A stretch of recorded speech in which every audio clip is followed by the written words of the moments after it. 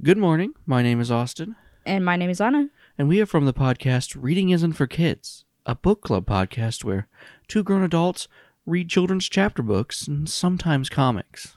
Chapter books like Junie B. Jones, Magic Treehouse, Fear Street, and The Walking Dead comics. right, which are slightly less childish than the other ones, but it's not like a kid should pick up and read any of these books anyway. Reading Yeah. isn't for kids. Silly kid, readings for adults.